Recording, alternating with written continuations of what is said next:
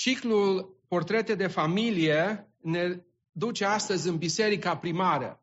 În biserica în care, așa cum am citit, era o unitate a Duhului desăvârșită, era o efervescență spirituală deosebită și apostolul sau cuvântul lui Dumnezeu, Duhul lui Dumnezeu îi dă cuvânt doctorului Luca să ne spună că aici erau cei mai devotați creștini. Spune, niciunul nu zicea că averile sunt ale lui, averile lui sunt ale lui, ci aveau toate de obște. Nu era, versetul 34, nu era niciunul dintre ei care să ducă lipsă. Toți cei ce aveau ogoare sau case le vindeau, aduceau prețul lucrurilor vândute și îl puneau la picioarele apostolilor, apoi se împărțea fiecăruia după cum aveau nevoie. Îmi aduc aminte că eram în România și era discuția. Asta e baza comunismului, nu? Că toate împreună. Răspunsul categoric, nu. Pentru că în biserica primară, spre deosebire de utopia comunismului în care toți trebuiau să fie egali și care, din experiența noastră, am văzut mai târziu că unii erau mai egali decât alții, erau frați care aveau și erau frați care erau săraci. Spre deosebire de comunism, proprietatea privată n-a fost anulată prin forță sau prin lege. Când era o nevoie materială, cei înstăriți din dragoste, din spirit de sacrificiu, vindeau case sau terenuri, prețul era pus în fondul comun administrat de apostoli. Cei care vindeau din bunurile lor le puneau la dispoziția celor ce nu aveau, erau motivați nu de forța legii, ci de forța dragostei. Ei puneau în practică în mod desăvârșit învățătura apostolilor și pentru prima dată în noul popor al lui Dumnezeu, în biserica lui, nimeni nu ducea lipsă. De fapt, aceasta a fost porunca lui Dumnezeu dată poporului său în Deuteronomul, capitolul 15, cu versetul 4. Dumnezeu spune, totuși la tine să nu fie niciun sărac, căci Domnul te va binecuvânta și în țara pe care ți-o va da Domnul de moștenire. Când nevoile fizice sunt împlinite, oamenii se pot concentra asupra nevoilor spirituale. Și apostolii, am văzut în cuvântul lui Dumnezeu, predicau cu putere. Putere se referea nu numai la minuni, la umplerea cu Duhul Sfânt care îi împuternicea, ci și la modul în care cuvântul era eficient și efectiv în mântuirea sufletelor. Și cuvântul lui Dumnezeu spune că un mare har era peste toți. Această expresie, cred că este importantă să o înțelegem ca să vedem mesajul din această dimineață în legătură cu Anania și Safira și ceea ce vor sau ceea ce ar trebui să învățăm de la ei. Această expresie, un mare har era peste toți, este interpretată de unii ca fiind harul lui Dumnezeu. Dar Dumnezeu nu este prezent aici. Și dacă traducem, cum putem să traducem sau să înțelegem har, prin favoare, putem să înțelegem că societatea din care înconjura biserica îi vedea sau ca o mare favoare. Erau respectați de societatea Ierusalimului din acea vreme. De ce? Pentru că vedeau că cei care merg la biserică nu duc lipsă de nimic, ceea ce predică pun în practică. Și erau respectați de societatea din jur. Și așa a fost și cu societatea noastră. Nu e așa? Cu ani în urmă, când bisericile, prin modul în care își împlineau misiunea, erau respectate de societate. Dar vedem că tot mai mult, când facem un bine, când ajutăm pe cei din jur, parcă facem ceva rău și suntem persecutați și blamați. Înseamnă că trebuie să ne oprim din a face bine? Nu. Domnul să ne ajute ca tot mai mult să punem în practică cuvântul lui, să ne pese de cei care sunt în suferință, de cei care sunt în lipsă. Și ca apogeu al acestei practici în biserica primară este prezentat Barnaba, fiul mângâierii. Și așa cum am auzit și la mesajul pentru tineri, el a vândut o moșioară, el a vândut un ogor pe care îl avea și a dus banii, a pus la picioarele apostolilor. Doamne, dă ca biserica New Life să fie plină de Barnaba. Amin? De oameni care să fie într-adevăr gata să mângâie. Să mângâie cu vorba și să mângâie și cu fapta când este nevoie. Și ajungem la capitolul 5 și primul cuvânt care ne introduce capitolul 5 este dar. Dar. O atenționare verbală că ceea ce urmează este complet diferit de ceea ce a fost prezentat anterior. Și într-adevăr, Anania și Safira, că despre ei este vorba, stau în complet contrast cu Barnaba. Și putem să ne întrebăm de ce n-a lăsat Luca mesajul pe aceste culmi spirituale, să rămânem și să ne amintim doar de Barnaba, de fiul mângâierii. De ce a trebuit să coboare în vale cu Anania și Safira? Și văd aici onestitatea cuvântului lui Dumnezeu, care ne spune că chiar și în biserica primară erau creștini departe de a fi perfecți și creștini care se sacrificau, dar în același timp erau și creștini care nu trăiau întru totul după cuvânt și dacă erau creștini de la care să învățăm cum să facem, erau și creștini de la care să învățăm cum să nu facem. Știm istoria lui Anania și Safira, au vândut o moșoară, au dus, îl vedem pe Anania că a venit, a pus banii la picioarele apostolilor și Duhul lui Dumnezeu îi descopere lui Petru și spune: nu ați vândut cu atâta, ați vândut cu mai mult, ați păstrat. Și ne întrebăm, cum e posibil? Cum e posibil? Un lucru sau un motiv, am putea să spunem, că Anania și Safira au procedat astfel, a fost că erau materialiști. Au iubit banii, lucrurile materiale mai mult decât au iubit pe Dumnezeu, cuvântul lui Dumnezeu, onestitatea. Ca și filozofie, ca și gândire, materialismul spune că tot ceea ce există este material. Cu alte cuvinte, lumea spirituală nu există. La modul practic al trăirii de zi cu zi avem materialismul economic. Cei care îl practică sunt materialiști. Sunt persoane pentru care acumularea de bunuri materiale este preocuparea principală. Persoane care urmăresc luxul, bogăția, bunăstarea, confortul, consumul în detrimentul bunăstării spirituale. Persoana care petrece un timp disproporționat în urmărirea lucrurilor materiale, în detrimentul celor spirituale, este o persoană materialistă. Cineva care crede că nevoia interioară este satisfăcută de lucrurile materiale, este o persoană materialistă și cuvântul lui Dumnezeu ne spune despre bogatul căruia i-a rodit țarina. Dumnezeu îl numește nebun. Când? Când el spune, suflete ai, grâul din hambar e pentru tine suflete. Cu alte cuvinte, nevoile spirituale sunt împlinite de cele materiale. Persoane materialiste.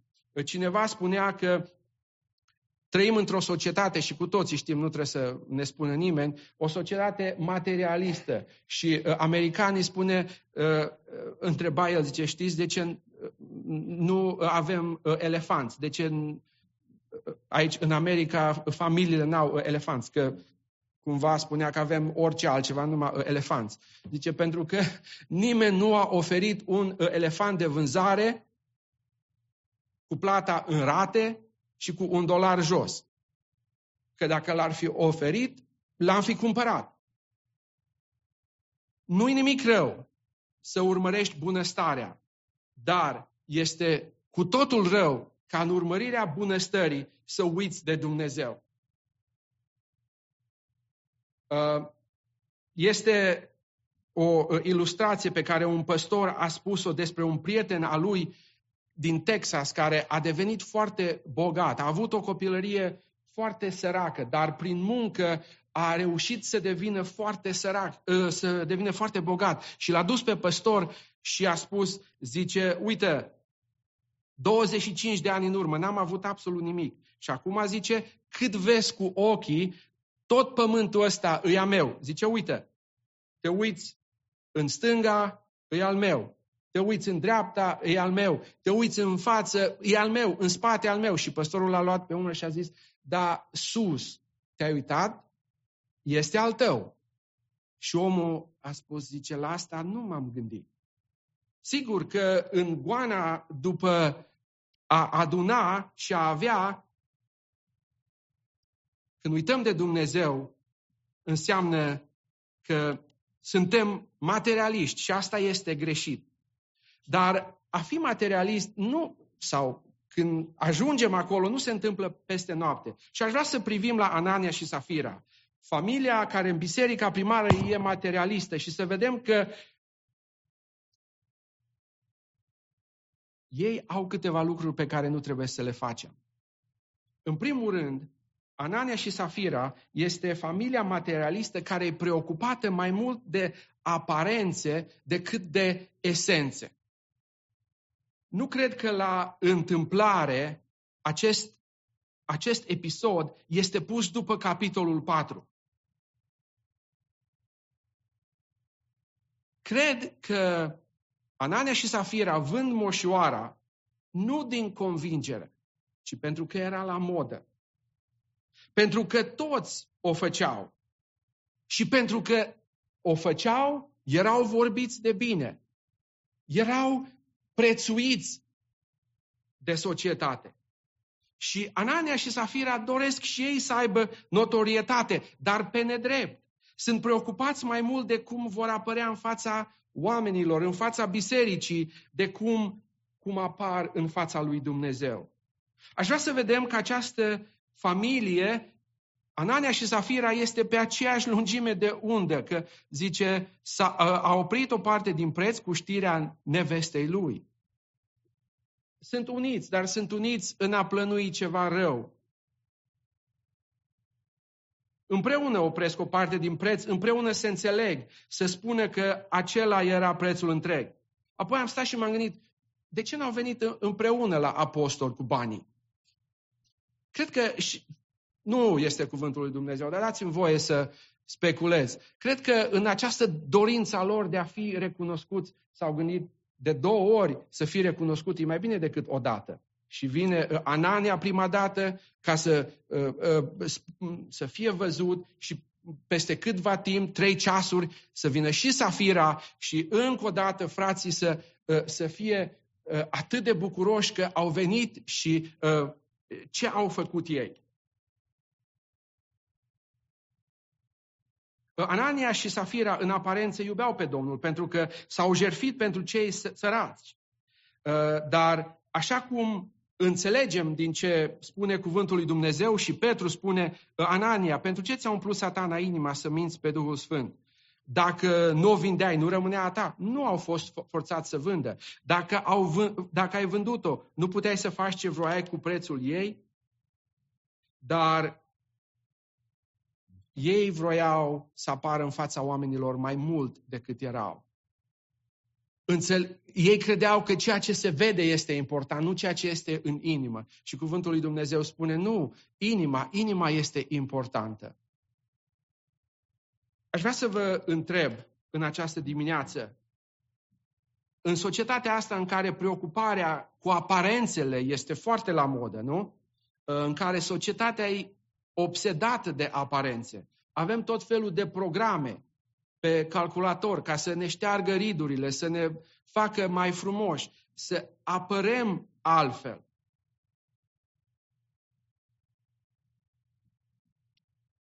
Într-o societate în care suntem nu îndemnați, dar așa prin mesaje sublime ni se spune că trebuie să fim ca ioneștii, să avem și noi ce au ei, să petrecem și noi vacanța unde o petrec ei. Și în tot acest proces neglijăm sufletul. Oare avem timp pentru Dumnezeu? Avem timp pentru familie? Sau poate suntem preocupați de aparențe aici în biserică? Ridicăm și noi mâna, nu pentru că într-adevăr credem ceea ce cântăm, dar cel de lângă noi ridică mâna și să fim și noi ca ei.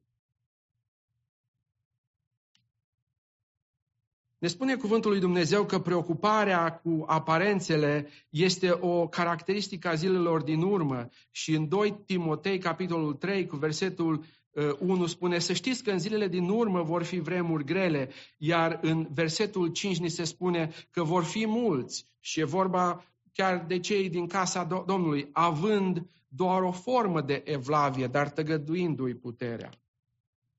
Întrebarea este, trăim să fim acceptați de lume sau de Dumnezeu? Aplaudați de lume sau de Dumnezeu?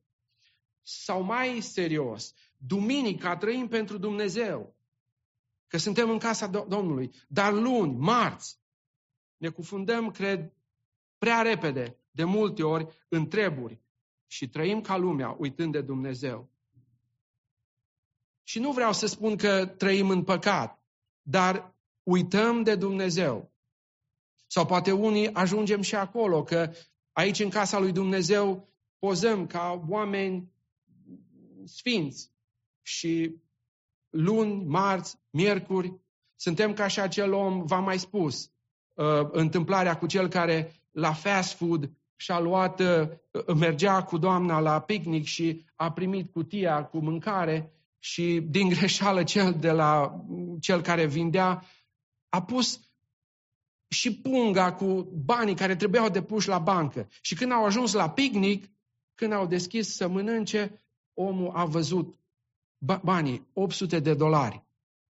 Și imediat a urcat în mașină, s-au dus înapoi și să ducă banii. Și managerul de la fast food a spus: extraordinar, ești un om deosebit, vreau să sun televiziunea să vină să te vadă. Și omul a spus: nu vreau.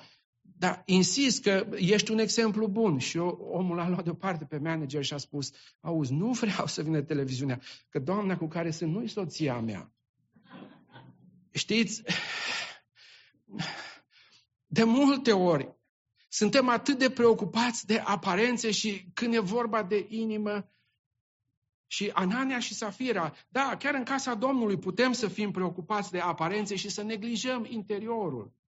Să cântăm și să nu fim atenți la ceea ce spune cântarea. Întrebarea este, îl iubim cu adevărat pe Dumnezeu sau doar pretindem? Pentru că așa e la modă. Ne bucurăm când venim în casa Domnului și avem o atitudine de reverență pentru că El este aici sau pentru că așa se practică la New Life. Când spunem versetul de aur al bisericii, este aceasta o rugăciune a inimii, toate lucrurile să fie noi, sau o spunem din obișnuință? Pentru că dacă nu o spunem, cel de lângă noi se uită altfel la noi. Pentru slujbă suntem dăruiți. Întrebarea este, suntem tot așa de dăruiți lui Dumnezeu? Duminica suntem dăruiți. Dar luni, marți, miercuri, cuvântul îl citim, rugăciunea o facem tot așa de bine și luni, marți, ca și duminică. Mă rog ca fiecare frate și soră de aici, de la New Life, să fie preocupată de ceea ce este înăuntru inimii. Amin?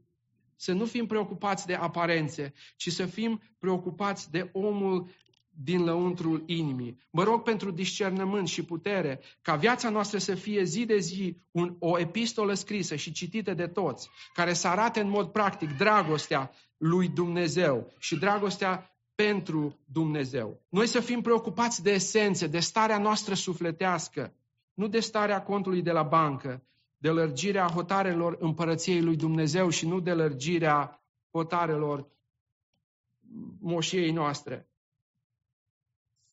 În al doilea rând, familia Ananiei și Safirei este o familie care are o teologie greșită.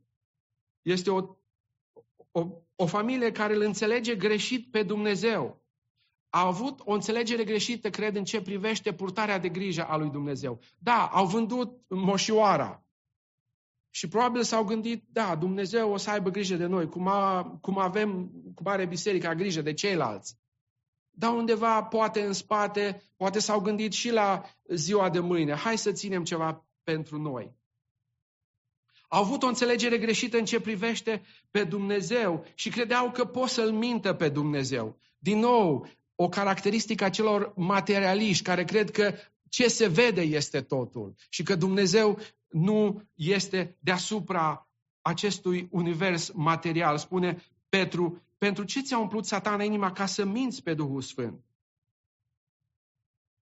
Și psalmistul spune în Psalmul 94, da, e adevărat, vorbește despre cei necredincioși, dar oare noi, și să ne ferească Domnul să fim așa, în versetul 7, cei răi zic, nu vede Domnul și Dumnezeul lui Iacov nu ia aminte. Totuși, învățați-vă minte, oameni fără minte, când vă veți înțelepți nebunilor? Cel ce a sădit urechea s-ar putea să nu audă? Cel ce a întocmit ochiul s-ar putea să nu vadă? Frați și surori, ceea ce facem, ceea ce spunem, este sub ochiul, sub privirea lui Dumnezeu. Și dacă credem că Dumnezeu nu ne vede, realitatea este că Dumnezeu vede totul. Și Petru spune aici, Anania, ai vrut să-L minți pe Dumnezeu, dar nu se poate. Această familie crede că păcatul este un lucru, minor, dar păcatul este un afront adus lui Dumnezeu. De aceea, spune Petru, n-ați mințit pe oameni, ci pe Dumnezeu. Iar în versetul 9 spune, atunci Petru i-a zis Safirei, cum de v-ați înțeles între voi să ispitiți pe Duhul Domnului? Întreaga istorie a Ananiei și Safirei este pentru noi o lecție obiect a faptului că păcatul trebuie luat în serios. Că păcatul este un afront adus lui Dumnezeu. Și păcatul nu este nu numai minciuna, păcatul nu este nu numai furtul, păcatul nu este nu numai crima, ci păcat este și lenea, păcat este și darul pe care Dumnezeu ți-l dă și este nefolosit, păcat este și lipsa de dragoste pentru aproapele, păcat este și să pretinzi că iubești casa Domnului, părtășia cu frații și să nu iubești. Și păcatul este fără de lege. Păcatul nu te rănește doar pe tine sau biserica, ci este, așa cum am spus, un afront al lui Dumnezeu. Și Anania și Safira, nu numai că au mințit pe Dumnezeu, dar au crezut că păcatul nu va fi descoperit de Dumnezeu. Și Petru are pentru ei realitatea că Dumnezeu, Cel care vede totul, Dumnezeu, Cel care, și frați și surori, când citim în Cuvântul lui Dumnezeu și citim că Dumnezeu ne numără până și perii capului, ne bucurăm, nu-i așa? Că suntem în mâna lui Dumnezeu. Dar credeți că Cel care ne știe și câte fire de păr avem în cap, nu știe și tranzacțiile noastre la bancă? Nu știe și dealurile noastre pe care le facem și nu sunt poate după voia lui Dumnezeu? Sau credem că putem să scăpăm de sub ochiul lui Dumnezeu? Anania și Safira nu cred că păcatul va fi descoperit de Dumnezeu, că n-ar fi mințit, dar Dumnezeu este Cel care vede totul și descoperă totul, pentru că înaintea Lui nicio făptură nu este ascunsă, spune cuvântul, ci totul este gol și descoperit înaintea aceluia cu care avem de-a face. Frați și surori, nu avem de-a face cu oamenii din jurul nostru, nu avem de-a face nici cu cei din familia noastră, nu avem de-a face nici cu frații și surorile de aici din biserică, ci avem de-a face cu Dumnezeu și înaintea Lui totul este gol și descoperit. Doamne, ajută-ne să înțelegem aceasta. Și m-am întrebat, Doamne, cum a ajuns Anania și Safira să aibă o asemenea înțelegere greșită asupra cine ești Tu? Că poți să te mintă, că n-au auzit cuvântul, nu s-a predicat, doar era Petru, Iacov, Ioan acolo. Ce teologie mai curată! Dar am venit înapoi la titlu și am zis, familia materialistă. Când erau preocupați de lucrurile materiale și când ești preocupat de lucrurile materiale, nu mai ai timp acasă să studiezi cuvântul. Și ceea ce auzi aici, la biserică, nu este destul. Trebuie să stai în cuvântul lui Dumnezeu, să stai în cuvântul lui Dumnezeu împreună cu familia, să te rogi, să citești, să studiezi. Și așa, Duhul lui Dumnezeu va lucra o înțelegere și mai mare și mai multă în viața ta. Pentru ca să nu crezi că poți să-L minți pe Dumnezeu și mai ales să nu crezi că păcatul nu va fi descoperit și nu va fi dat în vileag. Doamne, ajută-ne să fim familii care să ne facem timp pentru partea spirituală și să înțelegem că avem nevoie să studiem cuvântul Tău, să creștem în cunoștința Ta, o cunoștință pe care Duhul Tău cel Sfânt poate să ne-o dea. Și în al treilea rând, Anania și Safira, nu numai că erau preocupați de aparențe, mai mult decât de ceea ce era în inimă, nu numai că aveau o înțelegere greșită a lui Dumnezeu, că nu aveau timp de Dumnezeu, ci Anania și Safira este și o familie lipsită de pocăință. Istoria lui Anania și Safira ne arată că păcatul trebuie luat în serios. Altfel se strică și părtășia și se strică și mărturia bisericii. Dacă Duhul lui Dumnezeu nu i-ar fi descoperit lui Petru că Anania și Safira au vândut cu mai mult și au spus că n-au vândut, gândiți-vă când credincioșii mergeau în piață și vorbeau cu un necredincios, vino la biserică. Uite ce binecuvântare, uite ce frumos. Avem oameni, Iosif, avem Anania și Safira, au vândut cu atâta și au dat toți banii la biserică și omul din piață, mă gândesc la Curtiș, că în piață se știa tot, era internetul și buletinul cu vânzări și cumpărări. Cum au vândut numai cu 5.000? Că doar vecinul meu l-a cumpărat și l-a cumpărat cu 7.000. Dacă Duhul lui Dumnezeu n-ar fi dat la iveală păcatul, nu s-ar fi stricat mărturia bisericii? Și mă întreb oare de câte ori am avut noi experiența, fie aici, fie în țară, când am chemat la biserică, la evangelizare și am auzit, de ce să merg acolo? Că acolo merge și am auzit numele și am auzit de ce să nu meargă acolo, pentru că respectivul nu era un copil al lui Dumnezeu în faptă, ci doar în vorbă. Mărturia se strică, dar cuvântul lui Dumnezeu este încurajator, că Dumnezeu nu lasă lucrurile să rămână nerezolvate. Și m-am gândit, uitați, Petru le ia pe Anania și spune, pentru ce ți-a umplut Satana inima ca să minți? Peste 3 ceasuri a intrat și nevastă sa. Petru i-a spus, spune-mi, cu cât ai vândut moșoara? Cu atât ați vândut moșoara? Da, a răspuns ea. Aparent ne gândim că n-au avut timp să se pocăiască. Petru nu i-a dat timp să se pocăiască, nici lui Anania, nici lui Safira. Dar mă gândesc că, bazat pe cuvântul lui Dumnezeu care spune că Dumnezeu nu vrea moartea păcătosului, și mă gândesc că, bazat pe experiența lui Petru a fost în situația în care a păcătuit și Dumnezeu i-a dat o a doua șansă. Mă gândesc, în primul rând, că dialogul lui cu Anania a fost unul încet. Petru era iute, dar aici vedem că vorbește 2 versete în timp în care îi arată lui Anania ce s-a întâmplat în inima lui și îi dă timp ca să se pocăiască. Mai mult, când vine Safira, îi spune, cu atât ați vândut. Timp să se pocăiască. Și familia aceasta este lipsită de pocăință. Anania și Safira au avut prilejul să se pocăiască atunci când Duhul Sfânt le-a arătat păcatul, dar s-au împietrit și nu au apucat prilejul pocăinței. Anania înseamnă Domnul este plin de har și Safira înseamnă frumoasă. Nu știu cât o fi fost de frumoasă la chip, dar la caracter n-a fost frumoasă. Și nu știu cât de plin de har a fost Anania înainte, dar n-a fost plin de har în acțiunea aceasta. Cu alte cuvinte, n-au trăit după numele lor. Frați și surori, noi suntem baptiști, dar vreau să cred că suntem pocăiți. Amin? Și vă îndemn, frați și surori, să trăim după numele care îl avem. Și atunci când cuvântul lui Dumnezeu ne arată, direct sau indirect, că trebuie să ne pocăim, să prindem prilejul pocăinței. Amin?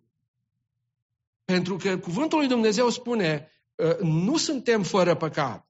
Nu suntem perfecți aici, pe partea asta a cerului. Pe cealaltă vom fi perfecți.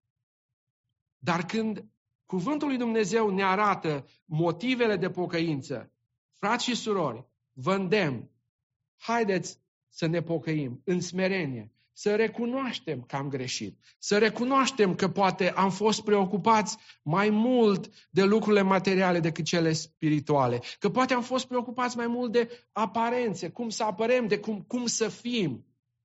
Poate am fost atât de ocupați încât nu ne-am făcut timp de cuvântul lui Dumnezeu, să citim cu copiii, să citim cu soțul, cu soția. Și haideți să recunoaștem că poate atunci când Dumnezeu ne-a cercetat, am refuzat și poate am fost ca și împăratul Saul, care atunci când n-a împlinit cuvântul lui Dumnezeu, da, a mințit, a ieșit în fața lui Samuel și a zis, am împlinit cuvântul Domnului. Când Samuel a spus, n-ai împlinit, a dat vina pe popor. Să nu dăm vina pe alții și înaintea lui Dumnezeu, în lumina cuvântului și prin puterea Duhului Sfânt, să venim în pocăință. Doamne, ajută-ne la aceasta. Vrem să fim nu familii materialiste, ci familii spirituale la New Life. Amin? Doamne, ajută-ne să fim asta. Aș vrea să închei spunând următoarele. Nu știm multe despre Anania și Safira înainte de acest episod.